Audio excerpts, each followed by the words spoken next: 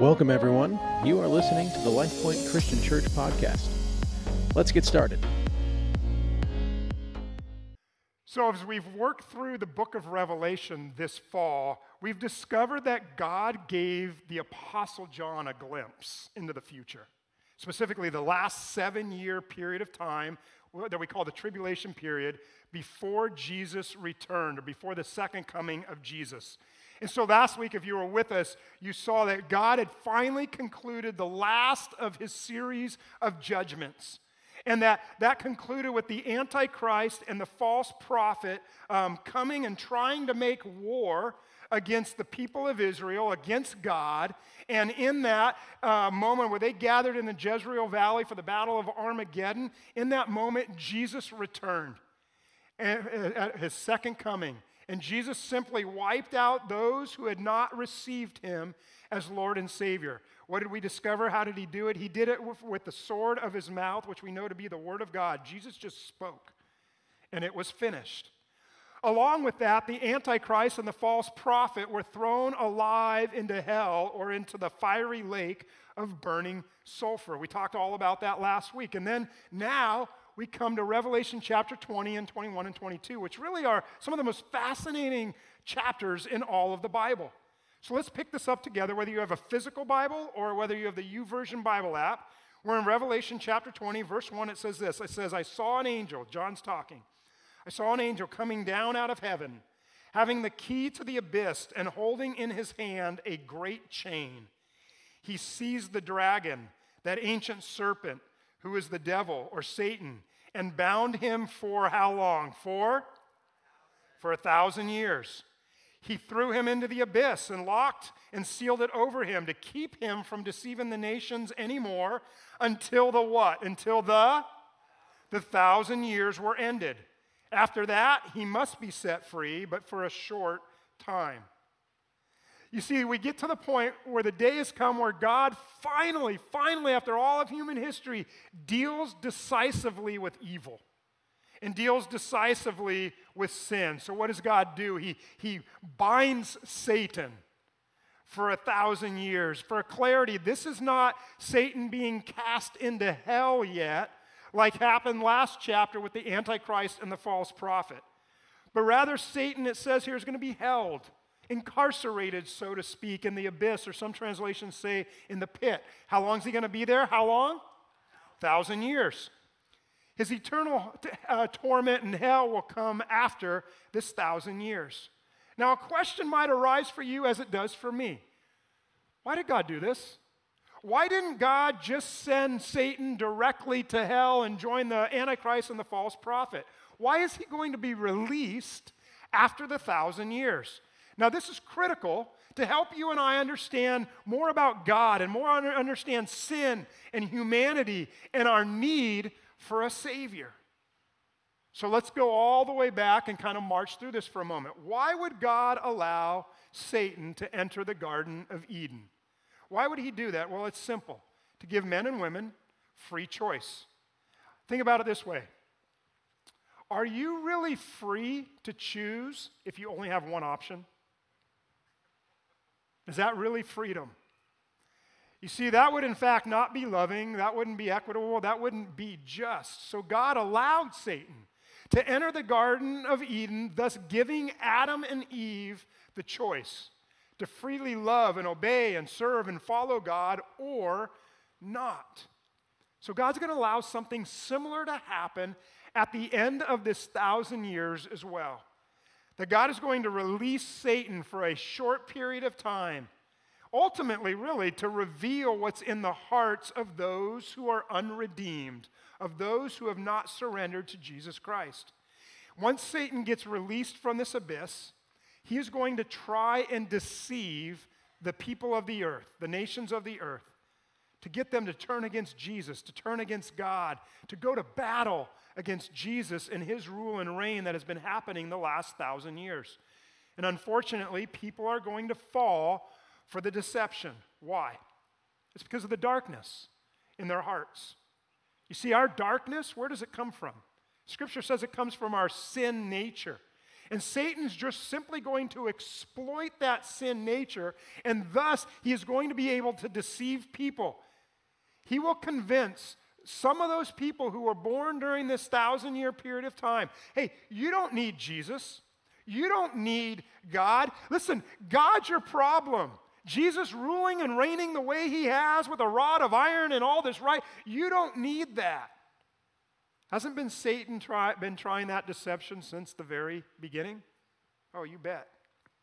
And in his final rebellion, Satan will succeed in gathering, Scripture says here, Gog and Magog. Scholars debate and disagree who or what that even is, but at a minimum, what we do know is that he's going to gather a huge force of people whose number is as the sand on the seashore, according to verse 8.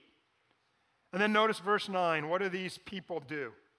It says they marched across the breadth of the earth and surrounded the camp of God's people, the city he loves. What's that city? Well, we know that to be Jerusalem.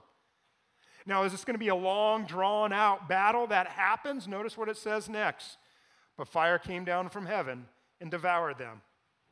So much for a rebellion.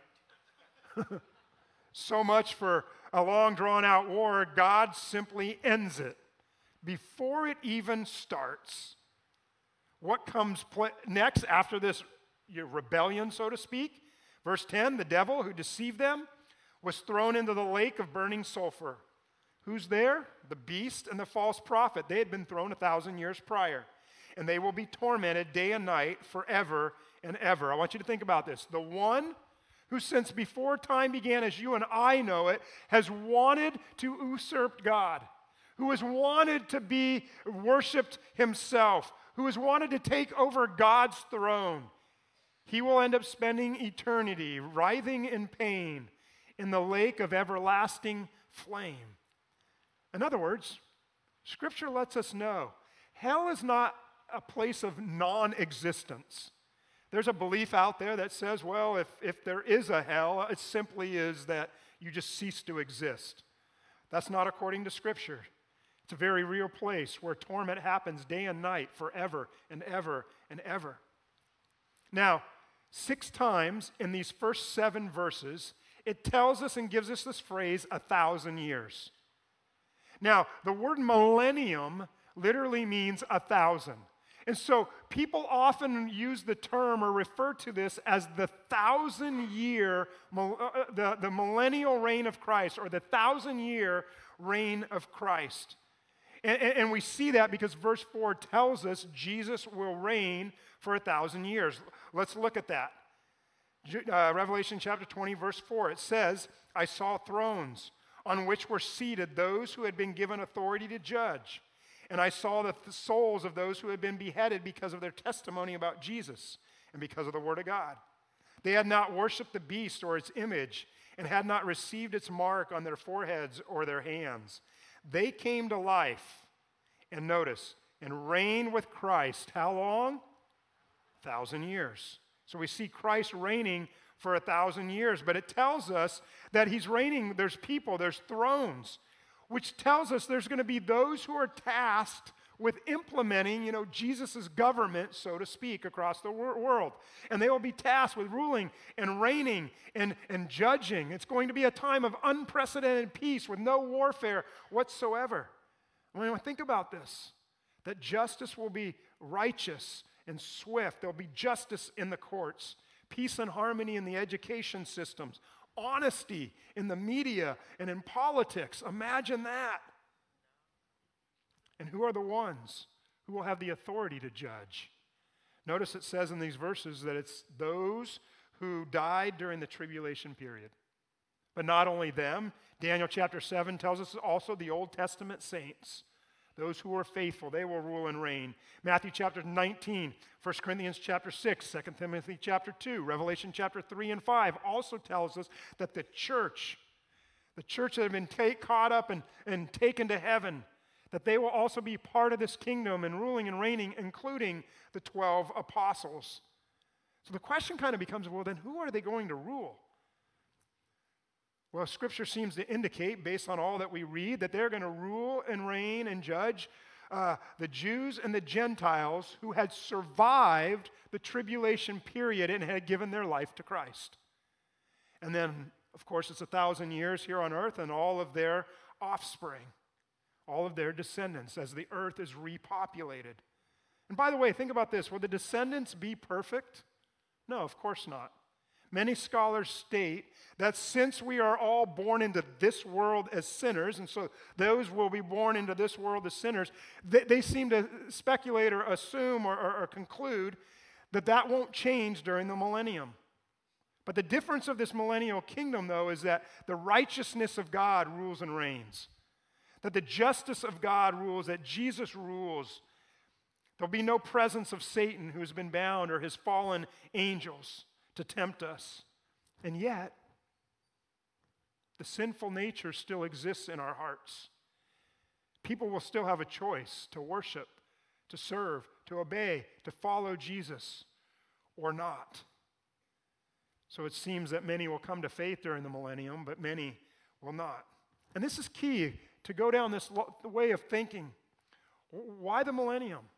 One of the reasons for the millennium is it's going to conclusively demonstrate that people reject Jesus, not so much because of their environment, not even so much because Satan is there deceiving us. I mean, think about this. Jesus is ruling and reigning for 1,000 years. Peace, no devil to tempt us. And yet, those verses we saw that Satan will deceive people and who will go and attack God, and so people will still choose to reject Jesus. Why? How is that? Well, you and I can't comprehend this. How would they still reject Jesus who's even there in their presence? Why? Because of our depraved nature, because of our sin nature. So when Satan's released from the abyss after the 1,000 years, he's going to take advantage of that sin nature. He's going to deceive people once again. And so this final rebellion at the end of this 1,000 years, the millennium that we saw earlier, it's going to demonstrate in an unmistakable way, this is why Jesus had to die. This is why Jesus had to come. Because all of us, born prior to the millennium, during the millennium, all of us, Scripture is clear, have sinned and fallen short of the glory of God. Not even 1,000 years of righteousness can eradicate the sin that's in people's hearts. There's only one thing that eradicates that sin, and that's the crucified and risen Jesus Christ and receiving him as your Lord and Savior. That's the only thing. Choosing to say yes to Jesus and his call on your life. Then and only then do we obtain eternal life. Once that point is fully and finally for all time made as a result of even going through the millennial reign of Christ, that the only way to cure our sin is Jesus' death on a cross. Once that point has been clearly stated through the millennial reign of Christ, then we get to the point when God judges the unrighteousness of all human beings who have ever lived, who have not said yes to Jesus as their Lord and Savior. They will all stand before God at what is called the Great White Throne Judgment. Now, why is it called the Great White Throne Judgment? Well, let's see. Revelation chapter 20, verse 11, it says this, "Then I saw a great white throne." So that's why we call it the Great White Throne Judgment. And him who was seated on it. The earth and the heavens fled from his presence. There was no place for them. And I saw the dead, great and small, standing before the throne. And books were opened. Hold that thought. Books were opened. Another book was opened, which is the book of life. Jump down to verse 15 real quick. Anyone whose name was not found written in the book of life was thrown into the lake of fire. So let's go back. I saw books open. Another book was the book of life. The dead were judged according to what they had done as recorded in those books. The sea gave up the dead that were in it, and death and Hades gave up their dead that were in them. And each person was judged according to what they had done. Then death and Hades were thrown into the lake of fire. The lake of fire is the second death. Anyone whose name was not found written in the book of life was thrown into the lake of fire. Okay, there's a lot there. What are we talking about? What are we seeing even throughout Scripture? Well, the unbelieving dead we see are going to be raised at the end of this millennium. And they will be judged in their resurrected bodies at this great white throne judgment. They've already died physically at some point throughout human history. But now, at their judgment, those who had not received Jesus and whose name is not in the book of life, they will now be judged, and they will die spiritually, which is called here the second death. At this point, those who have rejected Jesus as their Savior, 2 Thessalonians tells us, they will be punished with everlasting destruction and shut out from the presence of the Lord and from the glory of his might. Now we go back into verse 12 and verse 13. It says that those who are going to be judged and who end up in this place of everlasting punishment and destruction, that they will be judged according to those verses, according to their works. So I want you to think about this scene or imagine it. The multitudes throughout human history who have rejected Jesus as their Lord and Savior. These are the people who have said, I don't need Jesus. I don't need his forgiveness. I don't need his death on a cross to cover my sins. In fact, I don't even think I've sinned. In fact, I think I'm a pretty good person. I know a lot of people, and I'm way better than them. In fact, I follow this religion, or I believe in this faith. I don't believe in any faith at all. I reject all of that. If there is something, I'm good. I'll stand on my own good works. I'll stand on my own accord. And because of that refusal to accept the goodness and grace of God through Jesus Christ, those people will be judged according to what's written in those books, according to everything they have ever done, thought, or said.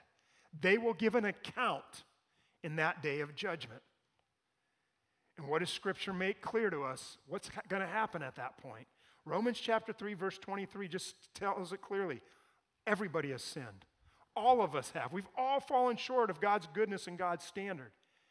And Romans 6:23 tells us that the result of that, what we earn, what we deserve, the wages, what we have coming for that sin is eternal death, eternal separation from God, this second death. That's what's in store for everybody throughout human history. So how do we get out of that? Well, that's the good news of Jesus Christ. That's the gospel. Jesus died on a cross for our sins and was resurrected, and all who would turn to him or repent and turn to God. Times of refreshing, the Bible says, will come. I love what it says in Acts chapter 3, how Peter said it. Peter said, the only way to be saved is through Jesus, and he said this. He said, turn to God so your sins can be wiped out. Because we all deserve to suffer eternal death, the second death, because of our sins. So turn to God, turn to Jesus so your sins can be wiped out. Man, I just encourage you, I beg you, turn to Jesus, right? That's what you want. You want to be judged in Christ for what he did for us. You don't want to be judged according to your good works and what you've done. Everything you've thought, said, or done, you want to be judged according to that? Man, why would you not want to be recorded in the book of life? Why would you not want that? The alternative we see here is the lake of fire. Jesus made it clear. The lake of fire, actually, in reality, wasn't even created for you and I. He tells us it was created for the devil and his angels. God didn't design it for us. What God designed for us, for all of humanity who's created in his image, men and women created in his image, is that we would spend eternity with him, experiencing fellowship with him. But God leaves the choice up to you and I. He gives us free will. We choose our final destination. And so God gave you free choice. He's going to honor that choice. Choose wisely. And by the way, you got to make that decision before the first death, before we die the first time. Now, to wrap up this series, I want to just quickly run through chapters 21 and 22. They describe a bit of what life is like after this 1,000-year millennial reign of Christ. As good as that will be, there's going to, obviously there's going to be sinful hearts and fallen hearts, and the devil's going to deceive them, and so he gets a moment, and God, that's it, and the judgment happens. Now what? Now we kind of head into eternity. What's that like? Well, 21 and 22, these chapters tell us about this eternal state. It tells us about this new Jerusalem, where we're going to actually dwell with our Savior, and it'll be this place of perpetual light. And so John, what he sees is he sees the current heavens and the current earth. and he sees it disappear and that God recreates everything. I love how it states it in Revelation 21, verse 5. It says, "He who is seated on the throne said, I'm making everything new." I'm making everything new. That's just a wild thought. New heavens, new earth. I can't even comprehend it, but that's what God's going to do. Now, while Revelation gives us very few details, or the Bible in general gives us few details about this eternal state, Revelation chapter 21, verse 1 actually says something just kind of intriguing to me that grabbed my attention. It tells us that there is no sea or no ocean. That's kind of an interesting thought. That the new heavens and the new earth will not operate on the principle of water. Just think about this for a moment. Just kind of go with me and let your mind go for a minute. Just think about this idea of water for a moment. You and I live in a water world, right? 2/3 of our planet is covered in water. Our bodies, our physical bodies, are mostly water. If you don't drink water, you will die eventually. And John brings this up because the new heaven and the new earth is just going to be profoundly different than what we know today. One thing you and I know about the sea or the oceans is that they separate people. But in eternity, there's no sea, there's no separation. All of God's people will live together in peace and under the authority of Christ. Something else that's kind of interesting here in Revelation chapter 21, John doesn't tell us a whole lot about what heaven's like. You know what he does? He tells us what it's not like. Now that's interesting to me because he says here in verse 1, there's no sea. In verse 4, he says there's no crying. He says there's no death, no mourning, no pain, no sorrow. And of all the ways that he could describe heaven, John chooses to describe it in the negative. Why would he do that? It's because heaven, the new earth, it's unlike anything we have ever seen or know. We have no basis for comparison. And so for John, the best he could do as he's thinking about trying to describe this, he's like, well, there's no this, and there's no that, and there's no this, and there's no that. Like he can't even come up with the words in 2 Corinthians chapter 12. The Apostle Paul had been caught up to heaven, and he got to see the glories of heaven, and it tells us that he heard inexpressible words that were unlawful for him to even utter. I mean, that's mind-blowing to me that he witnessed things that were so astounding. He couldn't even talk about it. He wasn't even allowed to talk about it. He couldn't describe it, wasn't even allowed to describe it. You and I, the reality is we lack the words, the comprehension mentally to even understand or describe heaven. We just have no frame of reference for it. It's probably why John describes it in terms of just what it isn't. That was the best he could do. And he goes on in Revelation 21, verse 9, he says, one of the 7 angels who had the 7 bowls full of the last 7 plagues came and said to me, come, and I want to show you the bride, the wife of the Lamb. Who's the Lamb? Jesus Christ. And he carried me away in the Spirit to a mountain great and high, and showed me the holy city, Jerusalem, coming down out of heaven from God. It shone with the glory of God. This future world will be very different than what you and I know today. As this capital city, so to speak, of eternity descends upon the earth. If you go on and read in this chapter, you discover that John says that this city is 1,500 miles cubed. 1,500, 1,500, by the way. Now again, that tells me right off the bat, if this city is 1,500 miles high, like the world's got to be a bigger place than it is now, right? It just has to be for it to be 1,500 miles in the sky. In fact, think about this. The International Space Station is about 200 miles up. So this new city is going to go beyond our comprehension, and so the world's going to be bigger.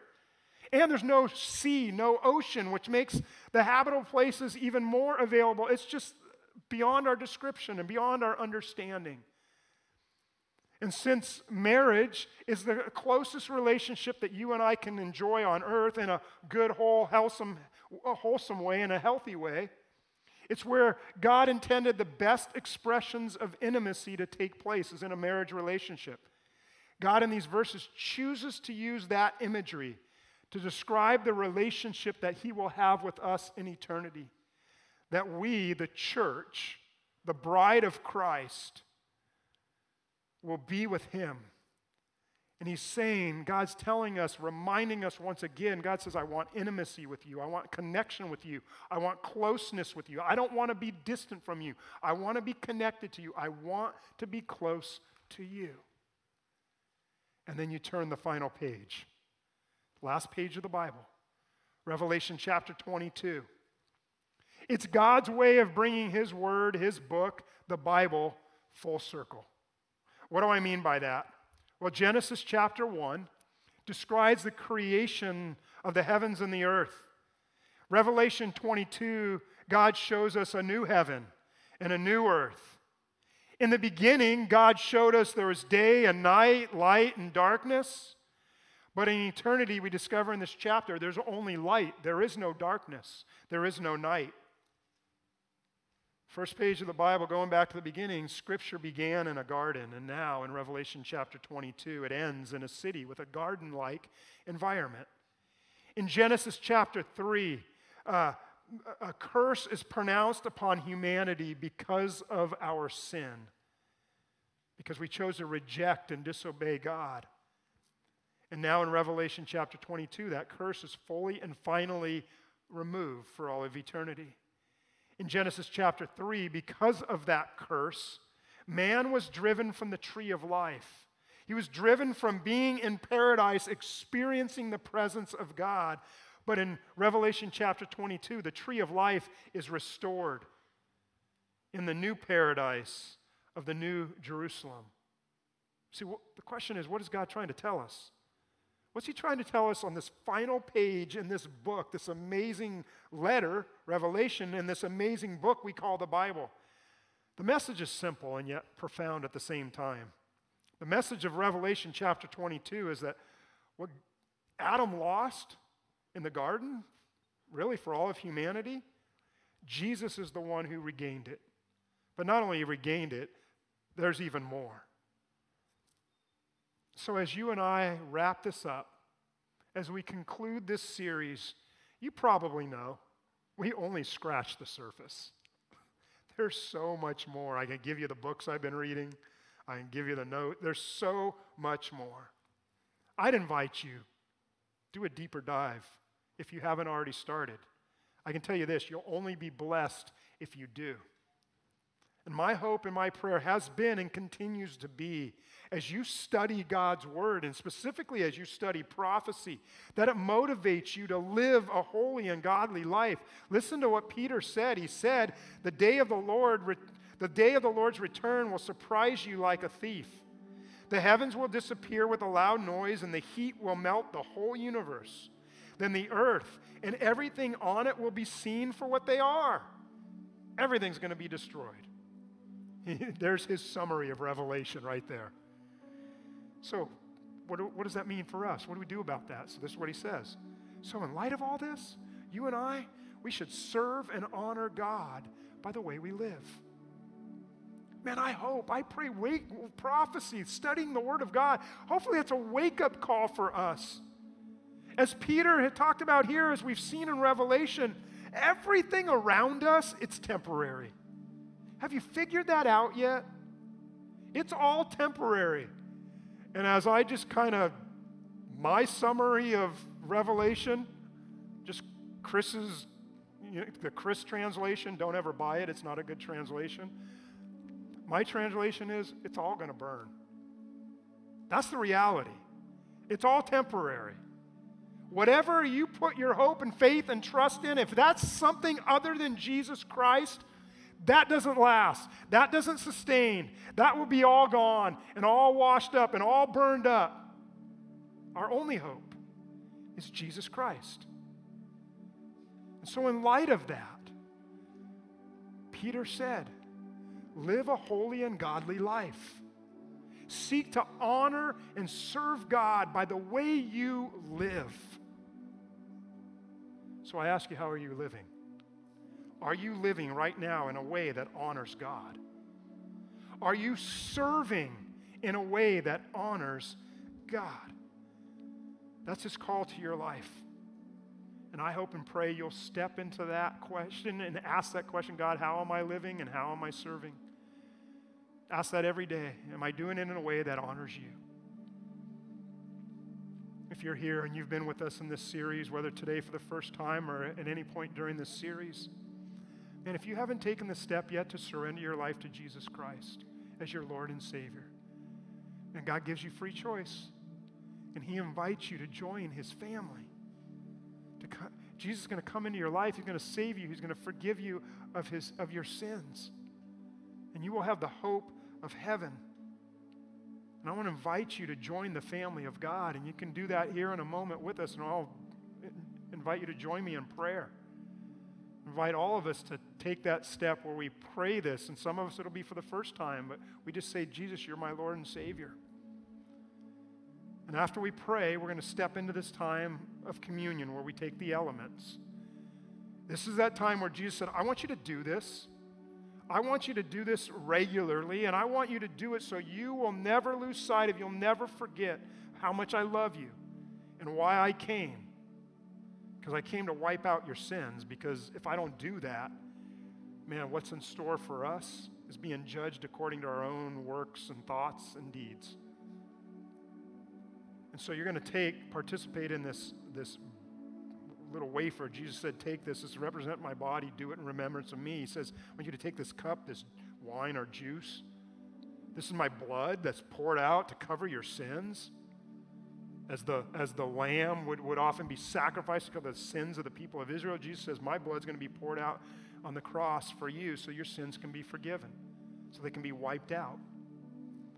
And so you have an opportunity to participate in this moment with Jesus, never losing sight of Revelation. It's all leading to this moment, back to what Jesus did in that upper room. Came to die so that we could live and spend eternity with God. Let's pray. We hope you enjoyed today's message. You can learn more about us by visiting us online at lifepoint.org. If you are ever in the Sacramento area, we would love to see you in person. Events and service times can be found on our website. Thank you for listening, and we hope you join us for our next episode.